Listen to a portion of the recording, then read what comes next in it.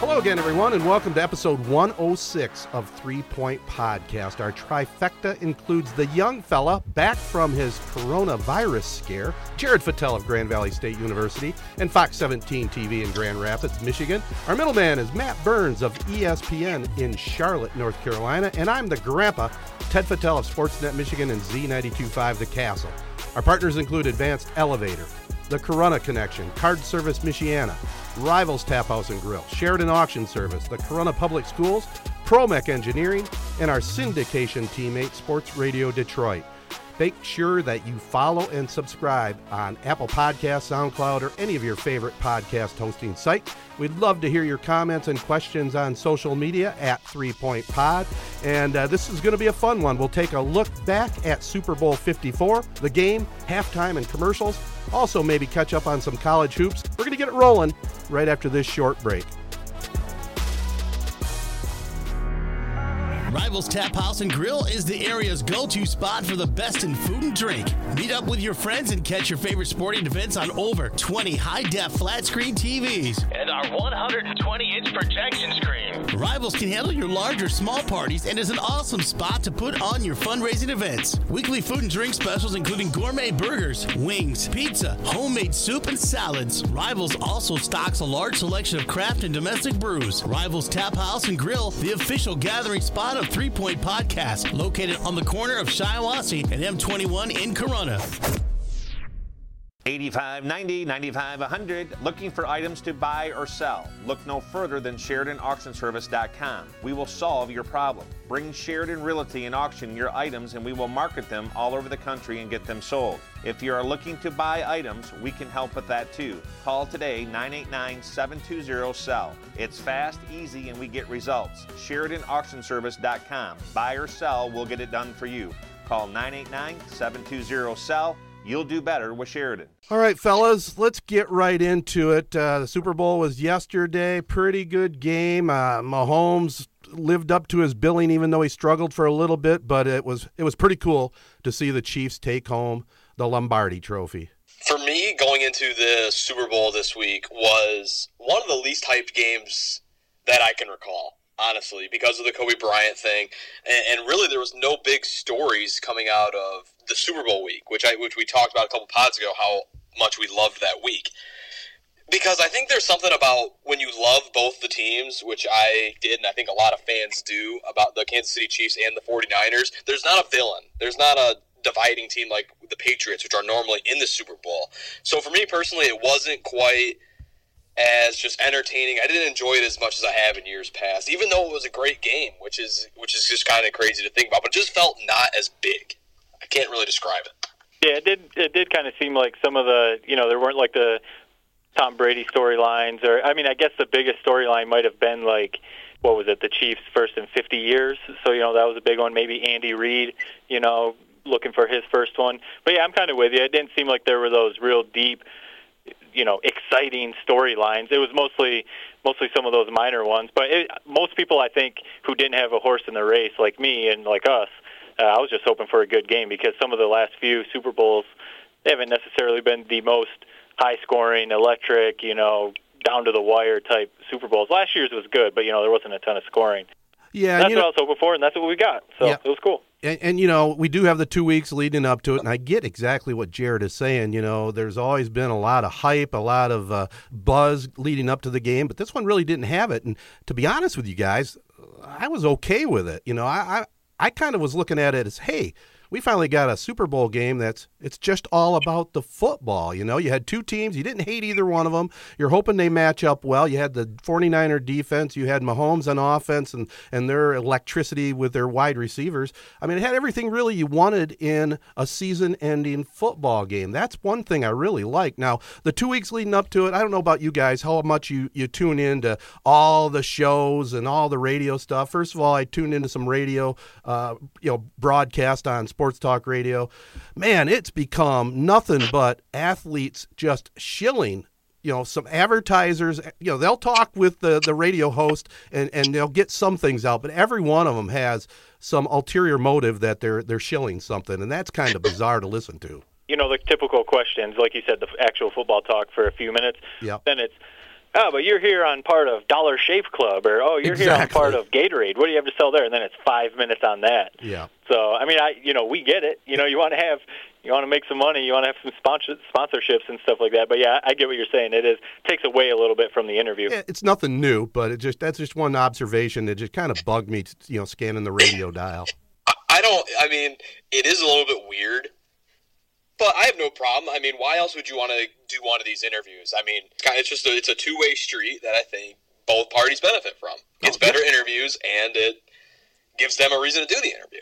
It's the name of the game. You're exactly right. Now, let me ask you this. What about Super Bowl Sunday itself? When do you guys just kind of hunker back, get ready for the game? Do you start right at the 1 o'clock official Fox pregame? Do you start with ESPN in the morning and just work your way up to the game? What was your game day yesterday? Not like being a company man or whatever, but I was just curious who ESPN had on their Sunday NFL countdown, so I turned it on quick. And right when I turned it on, I don't know, 11 o'clock or something, I was just curious what was going on. Sean McVay was on set with Louis Riddick and Teddy Bruschi, so I mean, McVay was on there, so I was definitely interested. And right when I was on there, they were breaking down some plays, but they did like a game with him. You always heard that he's like a genius. He can remember every single play that he's ever coached and everything like that. So they tested him on some random plays. He remembered every play. So that was kind of cool to see. But otherwise, if it was the Lions, obviously it'd be very different if I was more into the game. But I don't get all locked in really until, I don't know, an hour before the game. So this part sort of played into...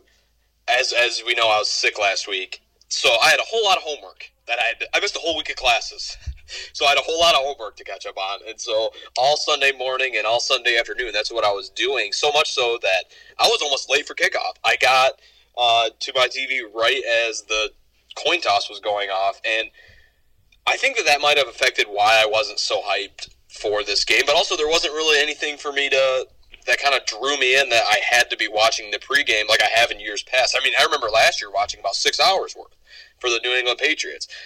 The thing with the food, and I know this is probably where Ted might have been going with this because it is one of his favorite things, as mine, as a little bit more lately, I will admit. But last night I had my first plate. I had wings and I also had pizza, a nice double duo. And I had about 2 slices of pizza and a handful of wings, and I think we've all had this moment where you kind of look at yourself and you're like, I'm a slob. Like, this is horrible. And to the point where I lost my appetite and didn't have the normal Super Bowl Super Day feast that I have every year. A little bit disappointing, but the diet started right back up again today because of that moment. I'm a little bit with you there, Jared. I mean, my Super Bowl feast, we had a couple people over. My brother-in-law and my good buddy Chris's wife, Deb, was over. But it was a pretty laid-back affair, and made a big mistake of going out to the Knights of Columbus chicken dinner after church on Sunday. So I really didn't have much of an appetite. Now, I didn't put away as much as I usually do at Frankenmuth, but I wasn't real hungry, so we just had the whole snack thing, with cheese crackers, bologna, sausage, that type of thing. Oh, we definitely kind of went all out yesterday. We got together with a group of friends, and we got a bunch of food, but like my wife made, charcuterie boards, but she did like a fruit one with like chocolate hummus and like a cream cheese dip for the fruit, and our friends made like, the classic cheese board and stuff like that with crackers, but then we had like enchiladas, buffalo chicken dip, and, there were like some brownies and some other stuff like that. But I think all of us, we had been talking about it for like a week leading up, how excited we were for the spread, and yeah, we all kind of like talked about how disappointed we were in ourselves with how much food we ate last night, because, yeah, we went all out. The food was top-notch last night for us. You didn't spill any barbecue sauce on your Detroit Lions gear, did you? I did not. I made sure I was very careful. That's the first time I've wore that Desmond Howard Lions jersey, so I was like, I have to be very careful not to get anything on this. Matt's family is you're kind of like a hipster family, where I've seen pictures of you eating guacamole, like what's it called, California style pizza, where it's basically guacamole and vegetables.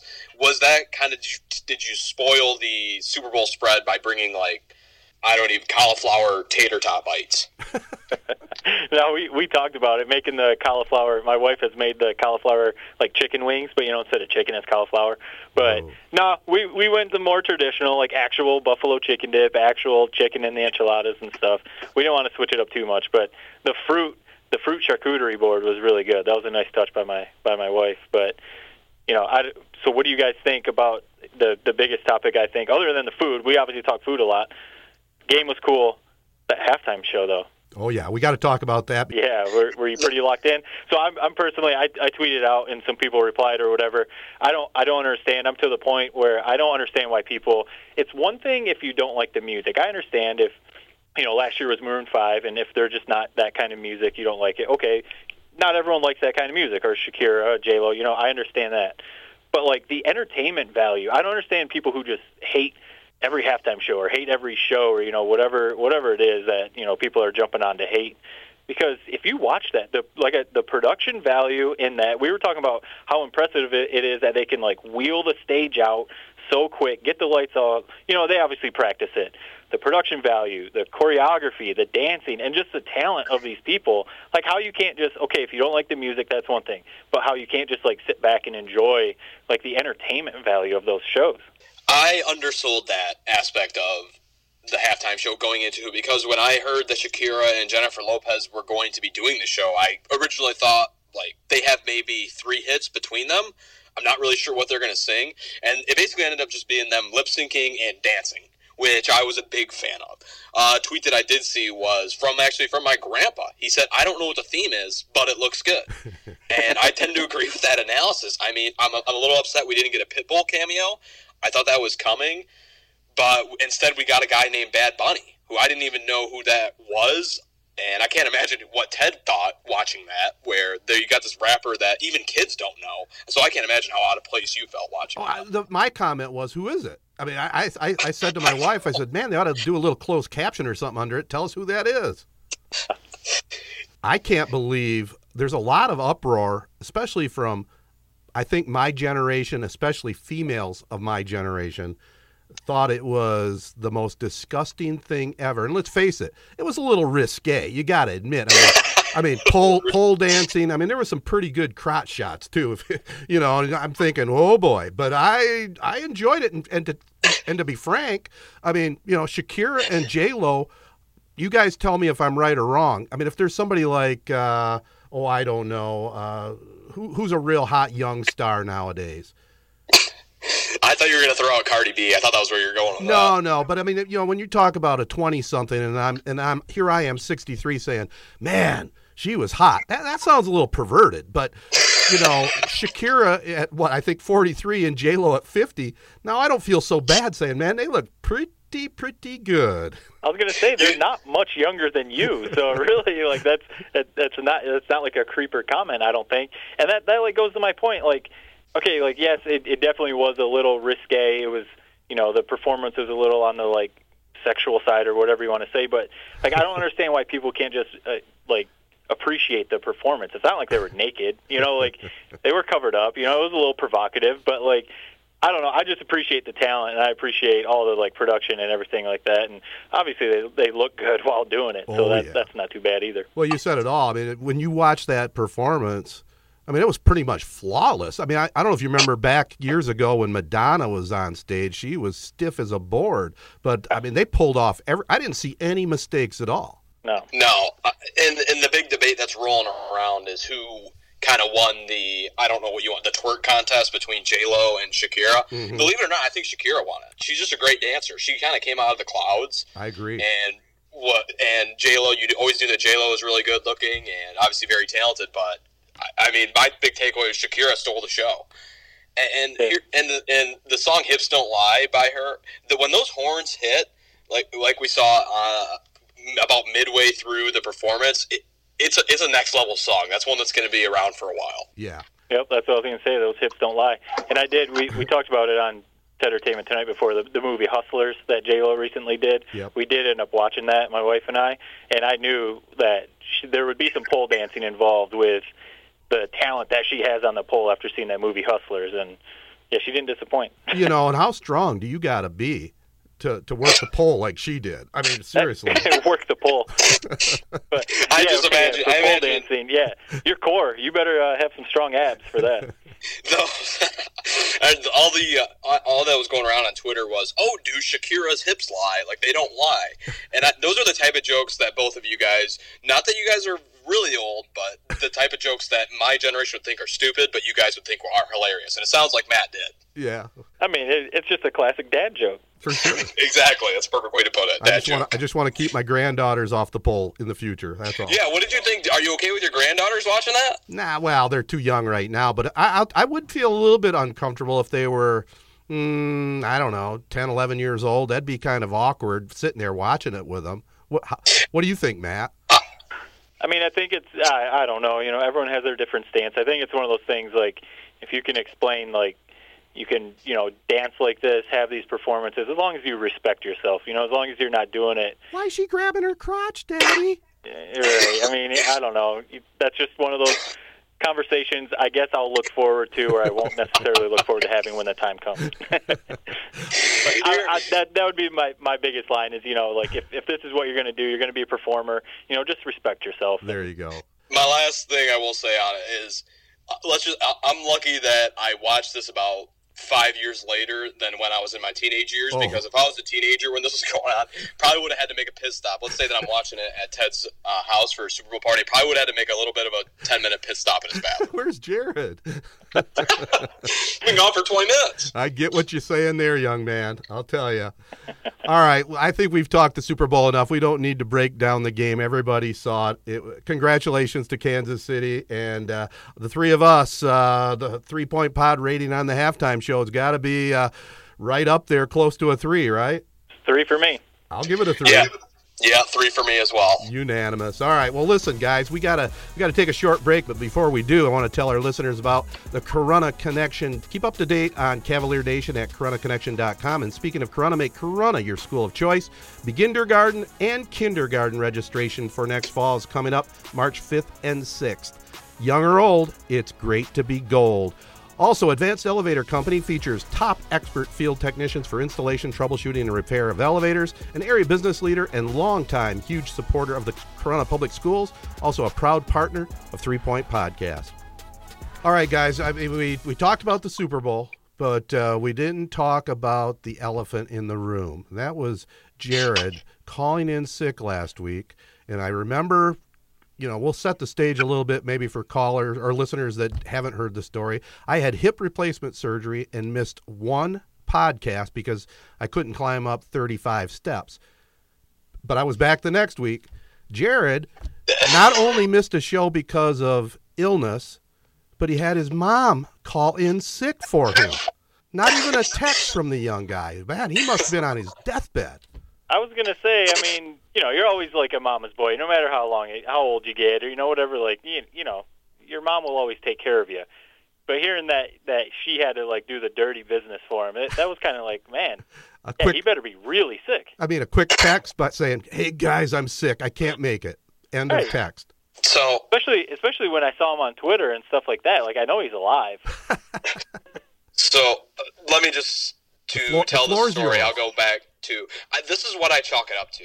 Okay, so all weekend I was up north, grinding, pouring concrete, and I was so exhausted. Right as I get in the car to relax, what do I have awaiting me but a text from my Uncle Ted in a group chat with Matt that says Kobe is dead, basically. No, it said Kobe shit. So all of a sudden I start feeling horrible. I'm sick. I get home and I wake up on Monday morning. And I don't know if you guys can imagine, but imagine your body just cannot contain heat, where it's the winter months and you can't go anywhere but under the 10 blankets in your room, and even then you're curled up in a ball and still freezing. I had a headache from hell. I couldn't eat. I thought I had the coronavirus, if we're being honest. I thought I had the coronavirus. So for unselfish reasons, I decided that I should probably stay home. I mean, the flu is killing people. Oh, yeah. I mean, there's no need. I don't know. There's no need for you to thank me, Ted, but I would have been right within close quarters of you. And you definitely, I mean, let's be honest, 63 years old, not in the greatest of shape. You would have probably been dead already. Wait a minute. You're telling me I would have caught the flu from you on the phone? That's interesting. As for calling into the show, this was the second decision I had to make. What's that old adage that we like to talk about in here? A team can win a game without its star like one time. If I was at 50%, that would have been a disservice to this show. And since I wasn't there, you guys kind of knew that you had to step up and give your best all-around effort, which was a great podcast, by the way. Thank you. And you did just that. So just know that I made that decision out of unselfish reasons. It wasn't because I just didn't want to come in to record. Fair enough. And that just means also that in the future, I guess, we will never hear about me not making the podcast after hip replacement surgery too, right? Well, the difference was you could call in, you were in no pain. You basically were celebrating how great your hip was feeling, and yet you still couldn't call into the podcast. Well, once again, and then you proceeded to mock our audio quality a few days later because you weren't here to record it in the studio. That was a different pod, but I get what you're saying. I never had the open option to call in, but okay, we'll move on from that. And one more thing. So as for having my mom text you that I wasn't coming in, I couldn't move, and my phone had been dead. And that's when I'm a millennial or right. whatever. So that's without my phone, you can understand how poorly I felt. I was waiting up until the last second because I was planning on doing the podcast, like Michael Jordan's flu game. But I just couldn't do it, and it came down to the last second. My phone was dead. Rather than getting up out of the bed, which I was already freezing my nuts off in, I just said, 2 birds, 1 stone. Mom, just shoot him a text, say I can't come in. All right.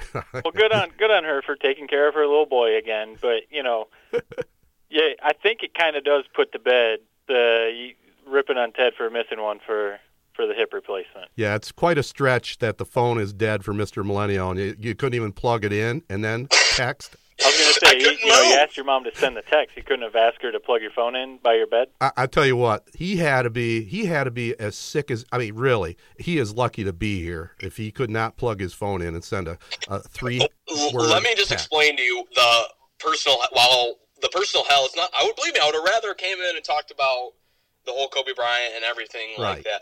But I was living in a personal hell. The only place that I was comfortable was in my shower with the heat fully blasted.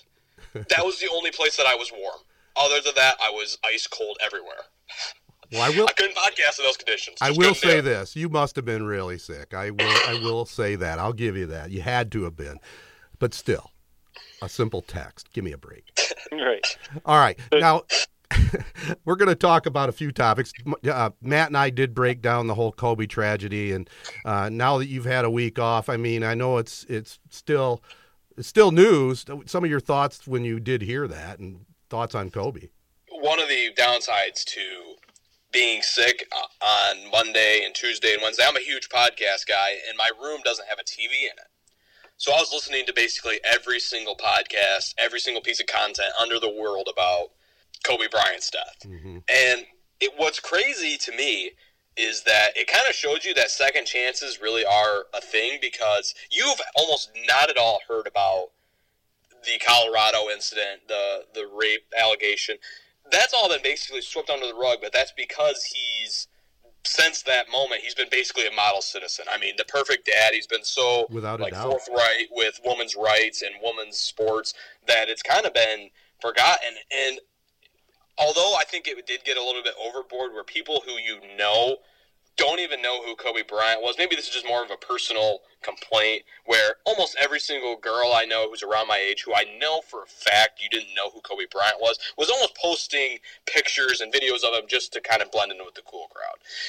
And I don't know if that shouldn't be my biggest takeaway, but that was just something that kind of bothered me a little bit throughout the whole week, where everything was Kobe Bryant. As for my last kind of thoughts on it, I can only imagine how Matt is feeling, because Kobe's his guy. Right. I mean, Kobe, I kind of respected what he did, but we've had many arguments on here how James Harden is better than him. So that can kind of explain to you where he kind of ranks on my importance scale. I can only imagine if something like this happened to LeBron James or Tom Brady, somebody who's kind of really been, because Kobe was a little bit before my time, really, when he was popular. I mean, I was only like 8 years old when he was winning NBA Finals, whereas Matt kind of grew up with him. He's around the same exact age as him. Mm-hmm. So I just can't imagine what that would be like for somebody who is that big of a fan. Yeah, I mean, we talked about it last week. It was definitely tough. It was one of those, like we said, like it was hard to believe for the longest time. And then especially with the stories, all these false reports, I guess, coming out and all that stuff made it just like really. It was one of those things like it was this like tragedy.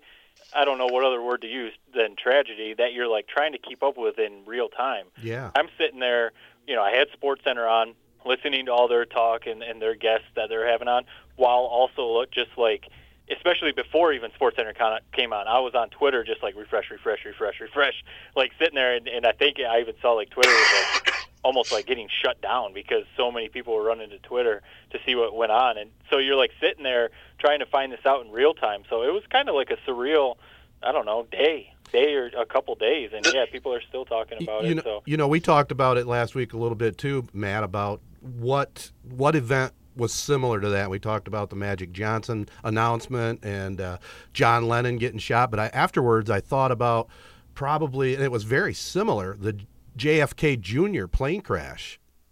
I remember that, that was like, he was as big as it gets at that time. He had the whole world in front of him as well, and of course it wasn't sports related, but that's probably the one moment that probably was close to me as the Kobe Bryant thing. I don't even know. I'm not even going to act like I even know what that event is. But so this is JFK's son. Yeah, and he was a pilot. Okay. He was flying a small plane. I have no idea. He was flying a small plane from New York with his wife and his sister-in-law, and he got lost. He lost his bearings basically in the fog and at night, and then crashed in the ocean, and they all died. So it was kind of similar.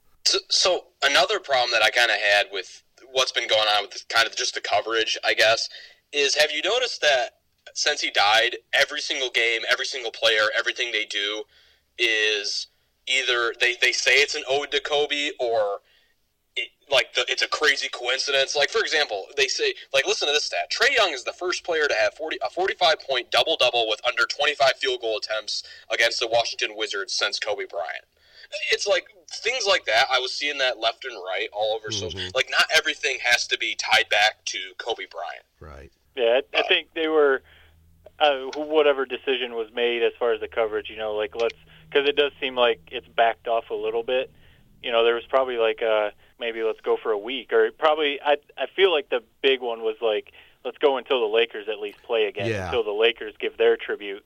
Which I don't know if you guys watched that, but that was just like unbelievable. That was unbelievable is a great word because like I tweeted out, but I didn't know what to expect. You knew they were going to do something, that everyone knew it, but I was like, I don't know, what are they going to sing? I didn't know LeBron was going to speak. That was just amazing. Like listening to him talk, it made me. I know I've hated on LeBron a lot, but it made me like actually a little bit of a LeBron fan. I mean, he's playing for the Lakers, so I am in that sense. But like, hearing what he had to say about Kobe and the impact and, how he wants to carry on his legacy and stuff like that made me, give a little more respect for LeBron. But, I mean, the singing, Boyz II Men and Usher and stuff, and it just shows you the huge impact that he had on a lot of people. Well, you talk about LeBron, too. He even got the Mamba tattoo on his leg, right? Right, yeah, him and Anthony Davis. So, yeah, it's pretty crazy. This shows you how old I am. I thought Boyz II Men was a rap group. And it turns out they're basically like a Bone Thugs and Harmony singing group, which I did not know. Yeah. I loved the LeBron speech as well. That was one thing where I was actually at work and a whole group had basically gathered around to hear what he said. Turned the volume way up, muted everything else, and everyone was basically glued to the screen watching what he had to say. We were robbed a little bit of a great moment, which was that we could have had LeBron pass Kobe. Like, let's say that he was 10 points shy when the game last Saturday, right, the Sunday right before Kobe passed away. Like, let's say that he was 3 points short, and then we had the moment where he passed Kobe on the scoring list. I mean, you do got to think Kobe's competitive spirit. It must have probably bothered him a little bit that LeBron beat him, and then it's just kind of unfortunate they ended up dying a day later. Yeah, that timing was unbelievable. Especially for guys like Matt who have been battling the Kobe versus LeBron. I mean, that's kind of like a little twist of the knife in a way. Yeah. That's what's crazy is, I mean, yeah, definitely, the competitive spirit of Kobe, but, like, people have talked about how, like, in his adult life, his post-NBA life, he's, like, kind of almost changed in a sense. Like, he just completely respects the game. He would talk about how he knows his legacy is set in the NBA. Like, he's there. He won the championships, MVP. Like, he did what he did in the NBA. He just wants to, like, respect the game. And that was his final tweet was immediately after LeBron past him, and he said, like, carry on the game or, moving forward in the game. So, yeah, I'm sure it was a little bit of a, in the gut, like, man, I'm getting passed by LeBron. But, I mean, it was inevitable. LeBron's still going to play for a few more years. Right. So, it's just interesting to see kind of his life change a little bit, And I heard some people talk about how, like, I forget who exactly. I heard a few people say, like, how, obviously the work that he put in playing in the NBA, there was joy there. He loved winning. He loved playing basketball. He loved playing in the Olympics, all of that stuff. But people saying, like, I think it was like Paul Pierce was talking about the commitment that all pro athletes, but especially a guy like Kobe, who puts all of his life into the sport that they're playing, that, like, they never saw him happier than these last few years since he was retired, where, like, yeah, he's pouring his life into, like, his production company and all that stuff, but, like, he's just being a family man. He's just being a dad. He's actually getting to enjoy life. Like, that's the stuff that makes it, like, super sad, because obviously he set his goal to be the greatest basketball player ever, and, he committed to that. But he was just finally starting to get to actually, like, enjoy life with his kids and his wife and stuff, and, it got cut short. So yeah, my final thought on that is, we talked about it a little bit last week, but it was before the Elle Duncan commentary. Yeah. And when she had, that was one of the most, that hit me home. That hit home for me really hard. I mean, he was asked, his wife said, oh, well, if we have another kid, maybe we'll have a boy. And he says, I don't care. I'm a girl dad. Give me 5 more girls. I mean, and you guys know I'm a girl dad. I'm a girl granddad. And that said it all to me. Man, that really hit me hard, probably out of all of it. Yeah, you were the first person I thought of when I heard that. And here, am I the only one that is a little bit surprised? I mean, in today's day and age on Twitter, everything gets canceled. I thought for sure that after the first outpouring of kind of the Kobe supporters that there was going to be the backlash to, obviously he's had a checkered past. So am I the only one that's kind of surprised that hasn't really happened? I think some people have come out and brought it up, but I think a lot of people have said, like, there's a time and place. Like, yeah, when a tragedy like that happens, it's one of those things like, okay, yes, it did happen. You can't ignore it. It's part of his legacy. It's part of his story. But, like, how long are you going to hold someone hostage for, like, something they did a long time ago in their past? Like you said, you started this all off. Like, America's the land of second chances, or, And he had an impeccable reputation from that moment on. He turned everything around, and I think that's what really his all-time legacy is going to be. There's nobody other than the 2 people that were involved in that case can ever relate what really happened, and one's gone. Yep. Speaking of Kobe Bryant, I had the opportunity to watch what many people are saying is the next LeBron or the next Kobe Bryant, and that is Imani Bates, excuse me. And he actually came over into Grand Rapids for the Grand Rapids Union basketball tournament, which is a huge deal here every single year. I mean, over 5,000 to 10,000 tickets are sold to this thing. Everyone packs in for an entire day of basketball games, and he was the headliner. The 8-15 kick against Scooby Johnson of Benton Harbor, and I was basically tasked with going to this and covering this game. And basically at the last second on Saturday, like, hey, we need you to go to this event, but I was given the premise, like, be safe. Like, they've locked people out since about 5 p.m. There's about 400 people waiting outside these doors trying to get in, and the cops just will not let them in because they're at capacity. So as I'm walking up to this door, it's essentially what I would imagine, like, my closest experience to a riot, where people are just bitching about how this is so poorly organized. They're pounding on the glass at the security guards who are basically staring them down. And I'm under the conundrum that I need to get into this place. And no one's getting out, no one's getting in. It's basically, the whole place is essentially on lockdown. And luckily, I go up to a few different security guards and say, hey, like, I'm here for the media. And they basically, for lack of better terms, basically told me to kick rocks, until finally one security guard saw me and waved to me. And this is what the experience that I was dealing with is, I had the camera, I had the media pass. Basically, that meant to everybody else, follow this guy, because sooner or later a door is going to be open and we're going to follow him in. So as I'm climbing, the event was at City High, which is right downtown Grand Rapids. And there's a bunch of hills, and it's a really cool school, but it's shut down. It used to be Creston. No school plays there anymore. I had to climb this whole flight of floors, and there's just a group of about 15 people following me up. And I'm kind of like trying to build as much of a distance as I can because I know that it's going to be a big problem when I do get to this door trying to get in without them, without everybody else getting in. So what happens is I get to this door, the security guard lets me in, and almost immediately this group is trying to get in behind it. And he's basically yelling at them saying, you have to get away from this area. It's a security zone. You cannot be standing in front of the glass here. And luckily I got in, and let me tell you, he's the real deal. But, man, I've never seen people so fanatic over just a high school basketball player. I mean, at the end of the day, it's just a high school basketball game. And there's 400 people waiting to get in, and they stayed until after the game. Around 10 o'clock, I'm trying to leave after the third quarter, and I have to get escorted to even leave. It's just insane that it's just really cool, I guess, in a sense, but also just crazy that people care that much about a high school basketball game. You set it up. He's supposed to be, he's a sophomore, right? Yes. Yeah, so he's only in 10th grade. But, right, people, especially in the state of Michigan, he might be one of the best recruits to come out of Michigan in a long time, if he keeps progressing. And, yeah, he's expected to be the next Kevin Durant, LeBron, or something like that, especially if the one-and-done rule is gone by the time he is able to either go pro or, go to college. But it just makes you think about, he's definitely a big story, definitely in Michigan. I don't know. He's definitely not as big of a national story, at least yet, as like a Zion, was. He's probably like the most recent. So think about how you're explaining. You painted the picture of that crazy scene, people wanting to watch him play. But just imagine what it was like for a kid like Zion, who was this like national phenomenon. Every game was like thousands of people. Like, it is crazy to think about. Like, this is a high school kid. Well, let me put it in 3-point podcast perspective, fellas. I'm the old dog. We all know that.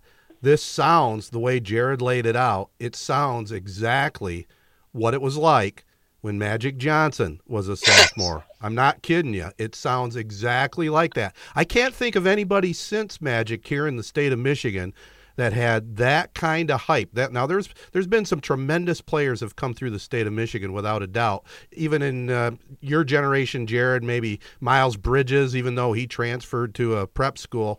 Who would you put on that level in your short lifetime? So I remember, like Matt mentioned, Zion Williamson versus LaMelo Ball was an AAU basketball game. Yeah. And they didn't even let LeBron in. That was kind of the big thing, was that it was to max capacity that they couldn't even fit LeBron in, which is crazy to think that LeBron, who could basically buy his way and is so well known that he can get in almost anywhere, but he couldn't get into a high school basketball game. And now I remember, for one recent story that I actually remember reading, a guy that I was just obsessed with growing up, Achille Carr, who was a little 5'6" point guard who ended up going to Seton Hall for a little bit. He was actually called the Baltimore Crime Stopper because when his games were going on, I guess the crime rate went down in the city because every single person in this town went to this game. So, I mean, there are a lot of cool. It's really cool to see, but people were losing their minds about to basically go to jail just to see this sophomore play basketball. Just crazy. I have a couple more questions. First of all, can you think of anybody, either one of you in the state of Michigan, that has anywhere near that kind of hype on a national level? I mean, you're bringing up Zion, of course, and that's a national deal, but can you think of any stars in Michigan high school that would have had anywhere near that kind of pub? You mean like now or recently? Well, in your lifetime. I mean, I'm bringing up Magic. You guys weren't around when Magic was in high school. I mean, I'm trying to go off the top of my head. I'm thinking I think Chris Webber. Oh, there you go. Yeah. Webber was a pretty big. He may not have been as big as Magic. Yeah. I remember seeing a picture of him in 8th grade in the Detroit Free Press, and I still have it somewhere in my boxes of junk, but that's a good example. Yeah. Yeah, there's not really, and I guess Imani Bates will be the next kind of guy unless he goes to, but so many of them go to like a Miles Bridges. They leave Michigan. Mm-hmm. They go to prep schools. We don't really have that, and that's kind of one of those things. A lot of people are complaining, obviously because a lot of people didn't get in, that this event every year, this showcase, should be moved to a college like Calvin or Van Andel Arena, and I disagree. I don't know about you guys. I mean, the Breslin is cool. But the fact that even in the biggest of state championship games, it's still only about halfway full, it kind of takes away from the environment a little bit. And when you're at a place, I don't care if it's a smaller gym, and it's max capacity, it makes the event feel a lot bigger than it really is. Yeah, I agree with you there, and I was going to ask that as my next follow-up question. You set the stage well. You said it was at the old Grand Rapids Creston School. I remember Creston now, but I don't remember ever going there. Is this right in the inner city, and is this like a real old-style gym? Yeah, a real old school gym with four it's like a box setting where you got the two big bleachers on the sides and then the two smaller ones behind the hoops. Right. And it's right outside of, the main city. It was a stone's throw from my work and it's the parking. It's sort of like the Owasso football field where it's right in the middle of like a neighborhood is kind of how I would describe it, where I had to park right outside of somebody's house. So it really cool, just kind of ambiance, I guess you could say, to the place, and it's old school. I think you would have really enjoyed it. Yeah, I love those old school gyms and packed to the gills and hotter than hell inside there. Where did you set up behind the baseline? There was about a group of about 30, and this is when it's a big deal. Slam is there. I can't imagine, maybe some sort of ESPN story was there. There's so many different media people there that there's about 3 rows of us just sitting on each of the baselines with cameras shooting this game. Wow. So, pretty big deal. But awesome. Yeah, who knows? That might be one of those, with those big recruits, that kid Scooby, but then especially Bates, if he ends up being as big of a recruit, as a Magic Johnson or something like that. Yeah, that might be up on some 30 for 30 type of documentary, something like that, and you can be like, I was there. And you have a pretty awesome story. Absolutely. I just looked up a list of Michigan's all-time greatest high school basketball players. Magic Johnson, far and away, is the best. Right. Whoever's number 2, I'll just name off a few. Gary Tompkins. I remember him. I think he was from the Grand Rapids area. Glenn Rice. Of course. Drew Neitzel. Another Grand Rapids. Yeah. George Gervin. Oh, I forgot about Gervin. Yep. Draymond Green, he's up there. I forgot. I remember that, but I just kind of forgot. Dan Marley. Right. Went to a Traverse City school. And then, Jalen Rose, Jason Richardson, Denzel Valentine, some of those guys. So yeah, Michigan's been pretty well represented by decent players. Yeah. It's funny to look at the list, and a few of them went to Michigan, but a lot of these guys went to Michigan State. Right. That Lansing Sexton team filled a lot of gyms. They had 4 different Division I players. That's the best team I've ever seen, and basically every single game they played was probably similar to what I experienced on Saturday. So wow. I would say that's a close second to the Magic Johnson you're saying. Yeah. Well, it'll be fun to watch his career unfold. I hope he stays in the state and doesn't do the prep school thing, but I'd be shocked if he didn't leave. Before we wrap up this segment, let's briefly talk a little bit about our college teams. It's up and down, up and down. MSU, you would have thought they would have definitely had a great chance against Wisconsin on the road, but Wisconsin missing a couple key players, and Badgers found a way to beat the Spartans 64-63. Let's start there first. Is it just going to be one of these seasons? Do you think they'll still hang on and win the Big Ten? Yeah, personally, I still think they're the favorite. There's just other teams that I don't trust, if you want to say it that way. Rutgers, Illinois, Minnesota, even Ohio State was up there, but they've obviously slipped a ton. Michigan was even up there, and they've slipped a ton. So, if you're going to trust one team, if you want to say it that way, it's going to be a team led by Izzo, Tillman, Cassius Winston. I would just think they're going to do enough to win the Big Ten, at least is my gut feeling. Yeah. Probably right. And, we're coming down big-time stretch now. We'll be talking about the Michigan State game coming up down the road. Michigan found a way to win kind of on the road. It wasn't at Rutgers Gym, but it was at Madison Square Garden. The Wolverines seemed to rise to the occasion, and they defeated Rutgers 69-63. And Brandon Johns out of Lansing area, career-high 20. Man, if he can start playing well down the stretch, that'll help him. Yeah, it's just such a bummer that as soon as Isaiah Livers came back from injury, he basically re-injured himself. Right. So we haven't really seen this Michigan team at full strength since the Battle for Atlantis tournament. But the whole Big Ten, man, it's crazy how they're just beating each other up. And I think that kind of speaks more to normally Michigan State is kind of a little bit above the rest of the league. But, man, the fact that we haven't had a title in 20 years and you just see kind of this sort of storyline play out year after year where Big Ten play, teams are just beating each other left and right. It just makes you wonder, we're not quite to the same standard as the ACC. I've seen some people talk about that, and especially like being here at the SEC network, and now actually the ACC network is here too. But just hearing some people talk about it, whether it's like fans, people who went to these schools, or analysts or whatever, that whether it's true or whether it's just a theory or whatever. Obviously, there's always great teams or very good teams in the Big Ten, but people like have talked about how it's same with football too. How if the teams, the coaches, if they kind of recruit to the style of the Big Ten, and it doesn't necessarily like translate in March Madness or like in the college football playoff now, like they recruit for those like tough, hard-nosed, bad weather Big Ten football games, or these tough, these Michigan State teams that just like battle down low and are so tough. But once you get to the tournament, maybe not necessarily enough like high-flying scoring and stuff like that.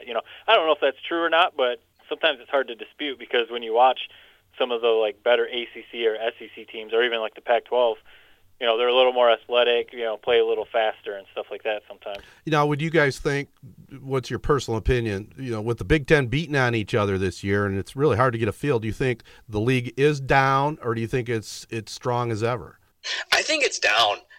I mean, because especially, if you have the kind of pedigree that the ACC has, where they're producing champions, almost every single year, right? Then I think you could say, oh, it's like this, the whole league is really good this year.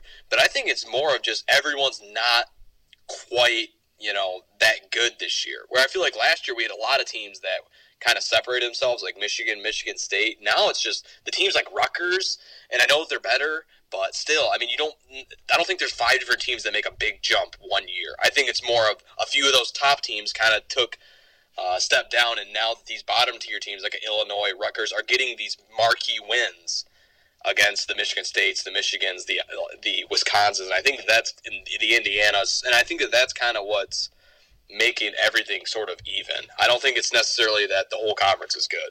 Yeah, and I think to that point, I think that might you've seen the records of how bad Big Ten teams have been on the road.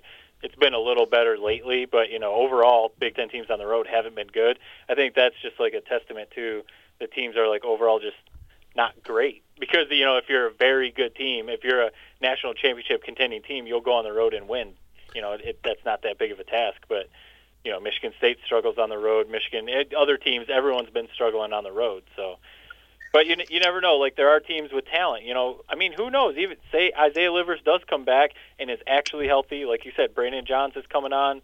If Simpson can kind of get things going, they won that tournament, that early season tournament. They could be a team to make a little noise. I feel like there are some other teams, then obviously Michigan State, who if they just like get on a roll, they're healthy and can like get hot, they could make some noise in the tournament. Because overall, all of college basketball, like no one's really dominating. Yeah, it's been a weird year in college hoops for sure. Baylor's still hanging on to the number 1 spot. I think they've won 18 straight, but are we really that excited about Baylor? I'm sure they're good, but yeah, it's just one of those years. Anything can go, and a lot of it's going to depend on, first of all, getting into the tournament, right, and then the draw. Who you play and where at. Yep. I can't wait, man. I love this time of year. Yep, it'll be fun. It's a little bit of a down year in college basketball, though. That's my only, True. And I feel like that's said almost every single year.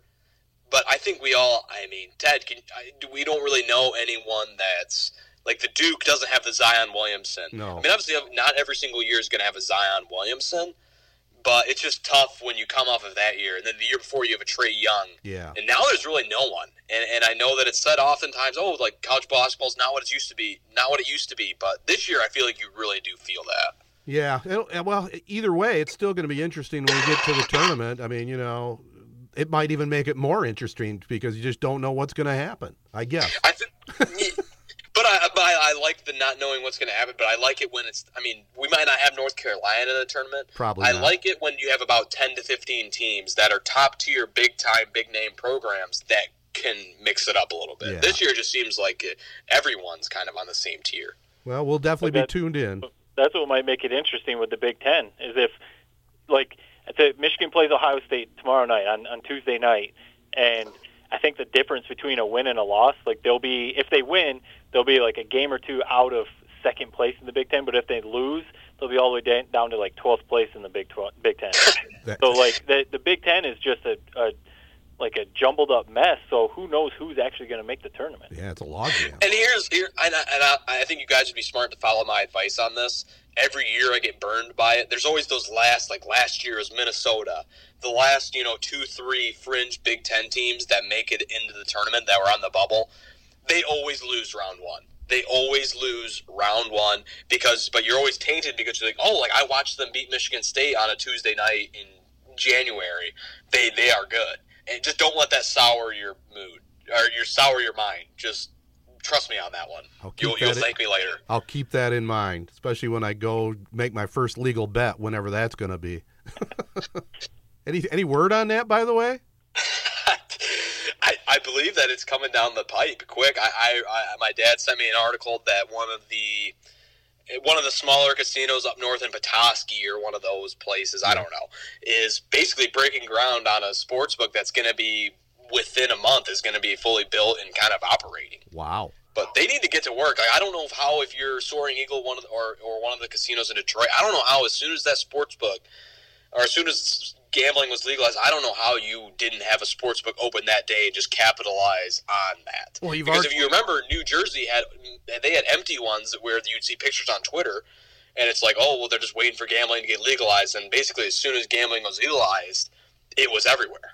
Yeah, I can't believe it either. I mean, they've already let the Super Bowl slip by. You would think they would try to get something going by March Madness. It'd be a natural. Yeah, if you were gonna release it at some time, it would be that weekend, that first weekend of the tournament. That would be the time to open up your sports book, you would think. Yeah, knowing Michigan, they'll open it up right about 2 weeks into the baseball season. Hey, make baseball a little bit already out of it. Right, exactly.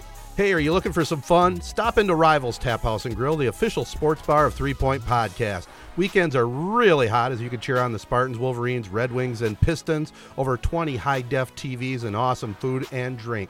Come on in Thursdays at 6:30 for their weekly Opinion Nation show. It's similar to Family Feud and Trivial Pursuit with all kinds of great prizes, and the very best part, it's free to play. Rivals Tap House and Grill in Corunna. And everybody likes a great deal, right? Well, go online at SheridanAuctionService.com for info on upcoming auctions. The auction house is jam-packed with all kinds of great items. Stay up to date by checking their website at SheridanAuctionService.com and sign up for email notifications or call Troy Crow at 989-720-SELL for other details.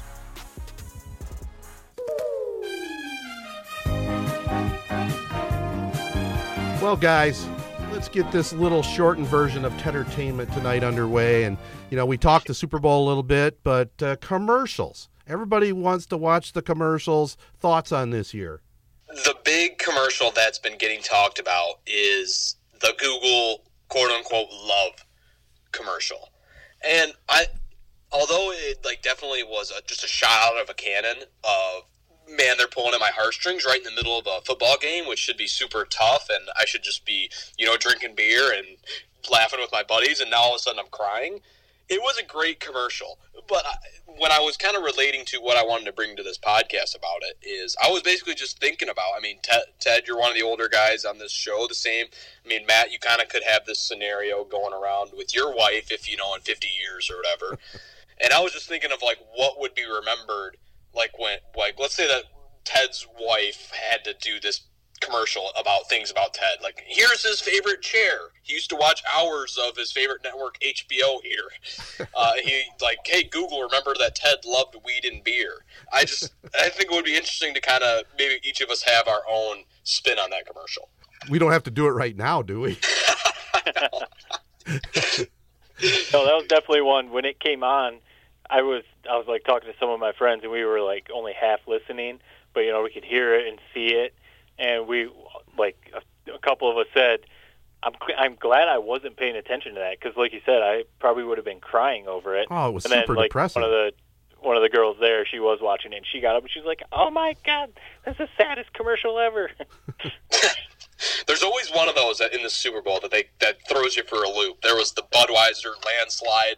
Right. Commercial from about 5 years ago. They do a great job of mixing one of those in to keep you on your toes. When you talk the landslide, that was the one with the dog reuniting with the horse. Was that the one or the? I think it was the horse owner reuniting with the horse. Oh, that's right. After it became a Clydesdale, I think. Yeah. He saw him at a parade and then made eye contact with him later on, right? Yeah. Yeah. Yep. I think the consensus was the best commercial, at least for me. My favorite commercial was the Bill Murray Groundhog Day. I thought that was pretty cool. That was good, especially since it was Groundhog Day weekend or whatever you want to call it. But yeah, I mean, that's just a classic movie. I feel like that's never come up on Entertainment Tonight. That's kind of surprising. It is. It's an underrated hit. It's kind of a great movie. My mom used to watch it all the time. But one thing I need to get off my chest, and this is obviously the trust tree, in regards to the Super Bowl, I take my bathroom breaks during the actual football game. Am I alone in that? I was kind of glued to every single commercial that was on the screen. This is trust tree, right? Yeah. I do the same thing. If you really think about it, you just run to take a quick piss. You're not going to miss a whole lot. That's right. So, I mean, you'd rather miss like 1 second down run for 4 yards instead of a classic epic commercial. Right? And if it's a great play, they're going to replay it a couple, 2 or 3 times. And here's what happened to me. So I was, like I said, I was late arriving, and I actually missed the NFL Next 100 commercial. I got a text from my brother that said that was the best commercial I've ever seen in my life. I was like, "What commercial?" My heart sank when you get that FOMO feeling of missing out on what was just a great commercial and great moment. I made sure that it wasn't going to happen again. I've seen enough football games in my life where I'm not going to miss any more commercials. The Sam Elliott and Lil Nas X, the Old Town Road. Oh, that was a good one. That was good.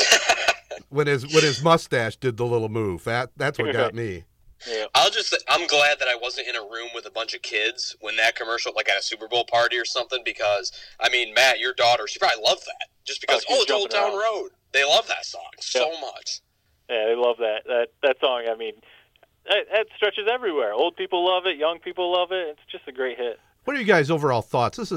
When I look at the Super Bowl and the commercials, I think they've gotten away from the real talented stuff. I mean, when I think back to the great commercials, most of them, in my viewpoint, are the funny ones. Yeah, there's the ones that touch your heartstrings too. But to me, it just seems like the last few years, there's been a few of them, but most of them have been kind of generic and a waste of time.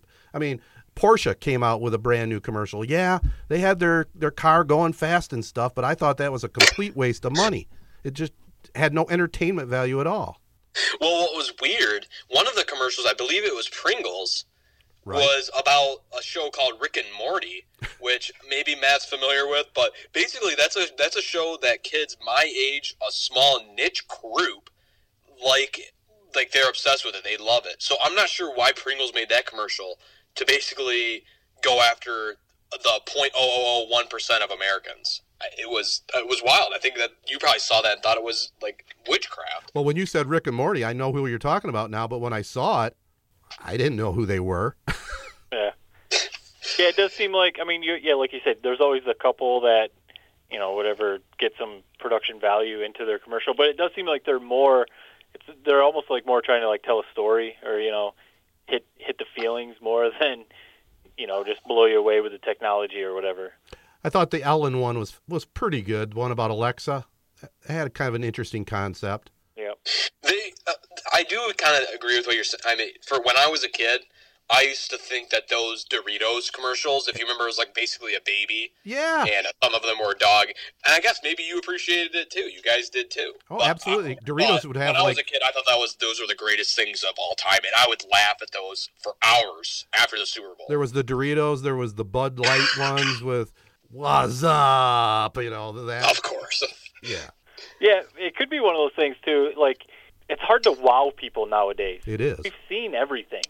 Like, whether it's special effects or, just storytelling or, like, it's really hard to wow people nowadays. And that's sometimes what I think every year, just like with halftime shows, you see people say, like, well, the commercials have been a dud. Now it's like, man, people who are in marketing or, whatever field you want to call it that have to make commercials, that's tough to actually, like, make an impact-lasting commercial. You almost have to do stuff like what Google did and make people cry, because then people actually remember it. Yeah. Well, what's crazy is the best commercial wasn't even a damn commercial. It was Tom Brady tweeting out a picture of him standing in a doorway at a stadium, and it ended up being a part of the Hulu ad. that aired. I mean, whoever came up with that idea for Hulu, I mean, that's next level thinking. That guy deserves a raise. Yeah, that was pretty brilliant, especially now they're saying that, remember when they leaked the first photo and it was Brady leaving the stadium and everybody was saying, oh, he's gone for sure. And then now it sounds like they're probably going to sign him. But, I want to throw this in here. It was in my notes. Is it really ridiculous to think that the Lions could trade Stafford? Do you think there's any chance at all they could maybe sign Brady for a couple years? No. And draft Tua? I think Matt Patricia in that Patriots, and I know that there's been videos like at the Senior Bowl where it's Patricia and Belichick laughing it up. Right. But I do think that he was kind of the ugly. I mean, there's a reason that Belichick basically threw his balls on the table to keep McDaniels in the building. But when Patricia left a few months later, no one gave a crap. Well, and I kind of think that's kind of an inside joke among that program. Like, wow, the Lions are an idiot for hiring that guy. Now, it probably more than likely would never happen. But if by chance, again, put your GM hat on, would you possibly consider doing something like that, trading Stafford and making a full-out push for Brady for a year or two? I mean, look at it this way. We've talked about it before. There's absolutely no juice in that Lions system, right? If you bring Tom Brady back to train Tua, wouldn't that be a little juice for a year or two? It could be. I mean, if you want to light some fire under some people, that'd be, let's bring Brady in. We got him for a year or two. Let's win this thing. But if he's going to leave New England, I'd be very surprised if he went to Detroit. We can only hope. I would hate that. I would honestly hate that as a Lions fan. Imagine seeing Tom Brady in a Lions uniform. He'd look so bad. It just wouldn't look right. Well, he wouldn't look right in anybody's uniform, frankly. Right? I mean, I remember seeing Johnny Unitas in a San Diego Chargers uniform, and the big story was he was telling a reporter, I was sitting in the locker room, and the guy was smoking a cigarette, and they were passing it around. and of course, Joe Montana, even though he had a little success with Kansas City, it still didn't look right. And Brett Favre in Minnesota, really? Right. Yeah, it'll be interesting to see what he does. Before we wrap up this segment, guys, just real quick, Jared, you'll laugh at this, but I'm gearing up watching more Ted Bundy stuff. There was a 2-hour special on 2020 last week on Ted Bundy's former girlfriend that he let live and her daughter. Well, I guess there's a 5-part Amazon docu-series on the girlfriend and the daughter. So I think I'm going to be watching that, and I'll give a review on that down the road. Also, Oscars coming up, guys, next weekend. We know the storylines. What do you think is going to be the best movie? We probably aren't going to see The Irishman get it. Do you think 1917 will make it a sweep? They won the Golden Globes and the Screen Actors Guild Award. Do you think that's the go-to? I know rarely the winner of the Screen Actor Guild Award and what's the name of the other award show that you mentioned? The Golden Globes. Yeah, the Golden Globes. I know that rarely the winner of that will win. There's really no correlation between the two.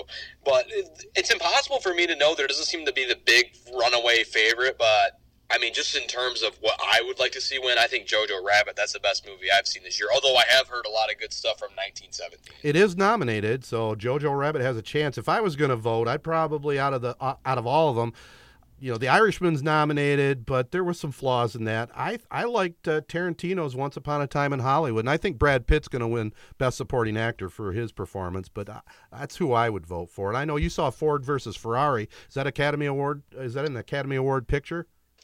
What do you mean by that? That it has the capability of winning? I believe, that was an awesome movie. Yeah, it's nominated. In terms of something that I feel like just your general person can enjoy, it's got to be Ford versus Ferrari. I mean, it was just incredible. Great action scenes with the racing, and I mean, like we talked about when I first saw it, Matt Damon and Christian Bale are incredible in it. Yeah, I've only seen 3 of them: The Irishman, Once Upon a Time in Hollywood, and Marriage Story.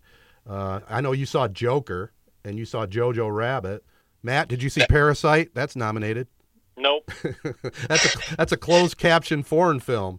Yeah, it seems like a lot of the buzz are around the movies you guys have named. I think a lot of people are saying that Joaquin Phoenix is maybe a sleeper to win. I think he's the front runner for actor. Yeah. Yeah, and I think for sure Renee Zellweger is going to win for Judy. I mean, she's won every other award, and that she was phenomenal in that. So, yeah, one last thought I had, and I'm just going to throw it up. Man, I know you guys are probably like, oh, dear God, let's wrap this up. So for the Super Bowl, I had to do a project where this was the school project. I had to live, quote-unquote, live tweet the Super Bowl. When you guys hear that, do you go, what the hell has our school system turned into? Because I know for my brothers who like to basically say every class I'm in is Facebook 101, it wasn't a great optic. Wow. I saw your tweets, and I saw the hashtag you were using, and at first when I saw them, I was kind of like, what is he tweeting? But then, like, when I actually looked at your hashtag, I was like, it's got to be a class. Because you were also tweeting a lot more than you normally do. How did I miss that? I usually automatically get your tweets. That's creepy. I'm going to act like I didn't hear that. When you post something, I follow you. Was it under Jared Patel? Yeah, and it was all for classes, and just know as soon as that grade comes through, those tweets that I was basically forced to shell out will be deleted. So, how many did you tweet during the game? I think it was like 10, right around 10. 10, okay. Which, to be honest, we were supposed to do 20 to 25, but I just was like, every tweet, I was cringing at tweeting it, so I just said, I'll take a B and I'll get out of here. What was the hashtag again? Hashtag CMJ380. Hey, I can't let you go without one topic. You've been sick, but Grand Valley, both of you guys, Grand Valley people, did you see the football coach got canned for wanting to have dinner with Hitler? Yeah. How bizarre is that?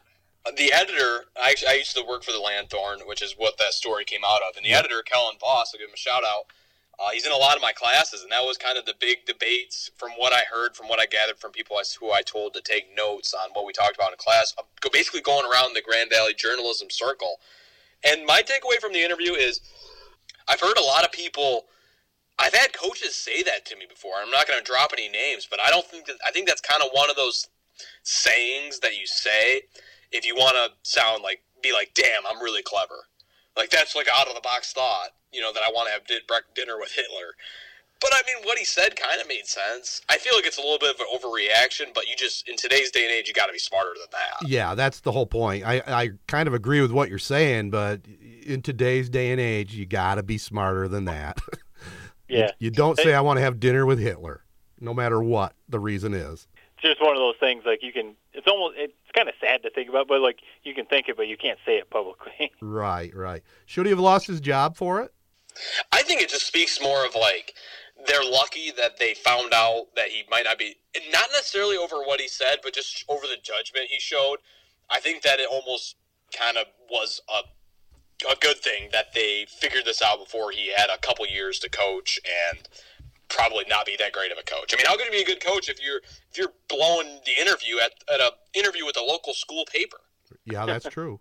That probably says it all right there. All right, guys, let's call it a pod. What do you say? That'll do it for now. Be sure to subscribe, rate us on all the big podcasting sites, including Apple Podcast and SoundCloud. It's free, and it'll help us continue to grow. Send your comments on topics or guest suggestions to @3PointPod. Support our 3 Point Podcast partners and tell them you listen. Advanced Elevators, Sheridan Realty and Auction Company, Rivals Tap House and Grill, The Corunna Connection, Card Service Michiana, the Corunna Public Schools, and ProMech Engineering. Also, be sure to check out our network friends at Sports Radio Detroit. This has been a Sportsnet Michigan production recorded at Z92.5 Studios in Owasso, Michigan. Thanks again for listening to and supporting 3 Point Podcast.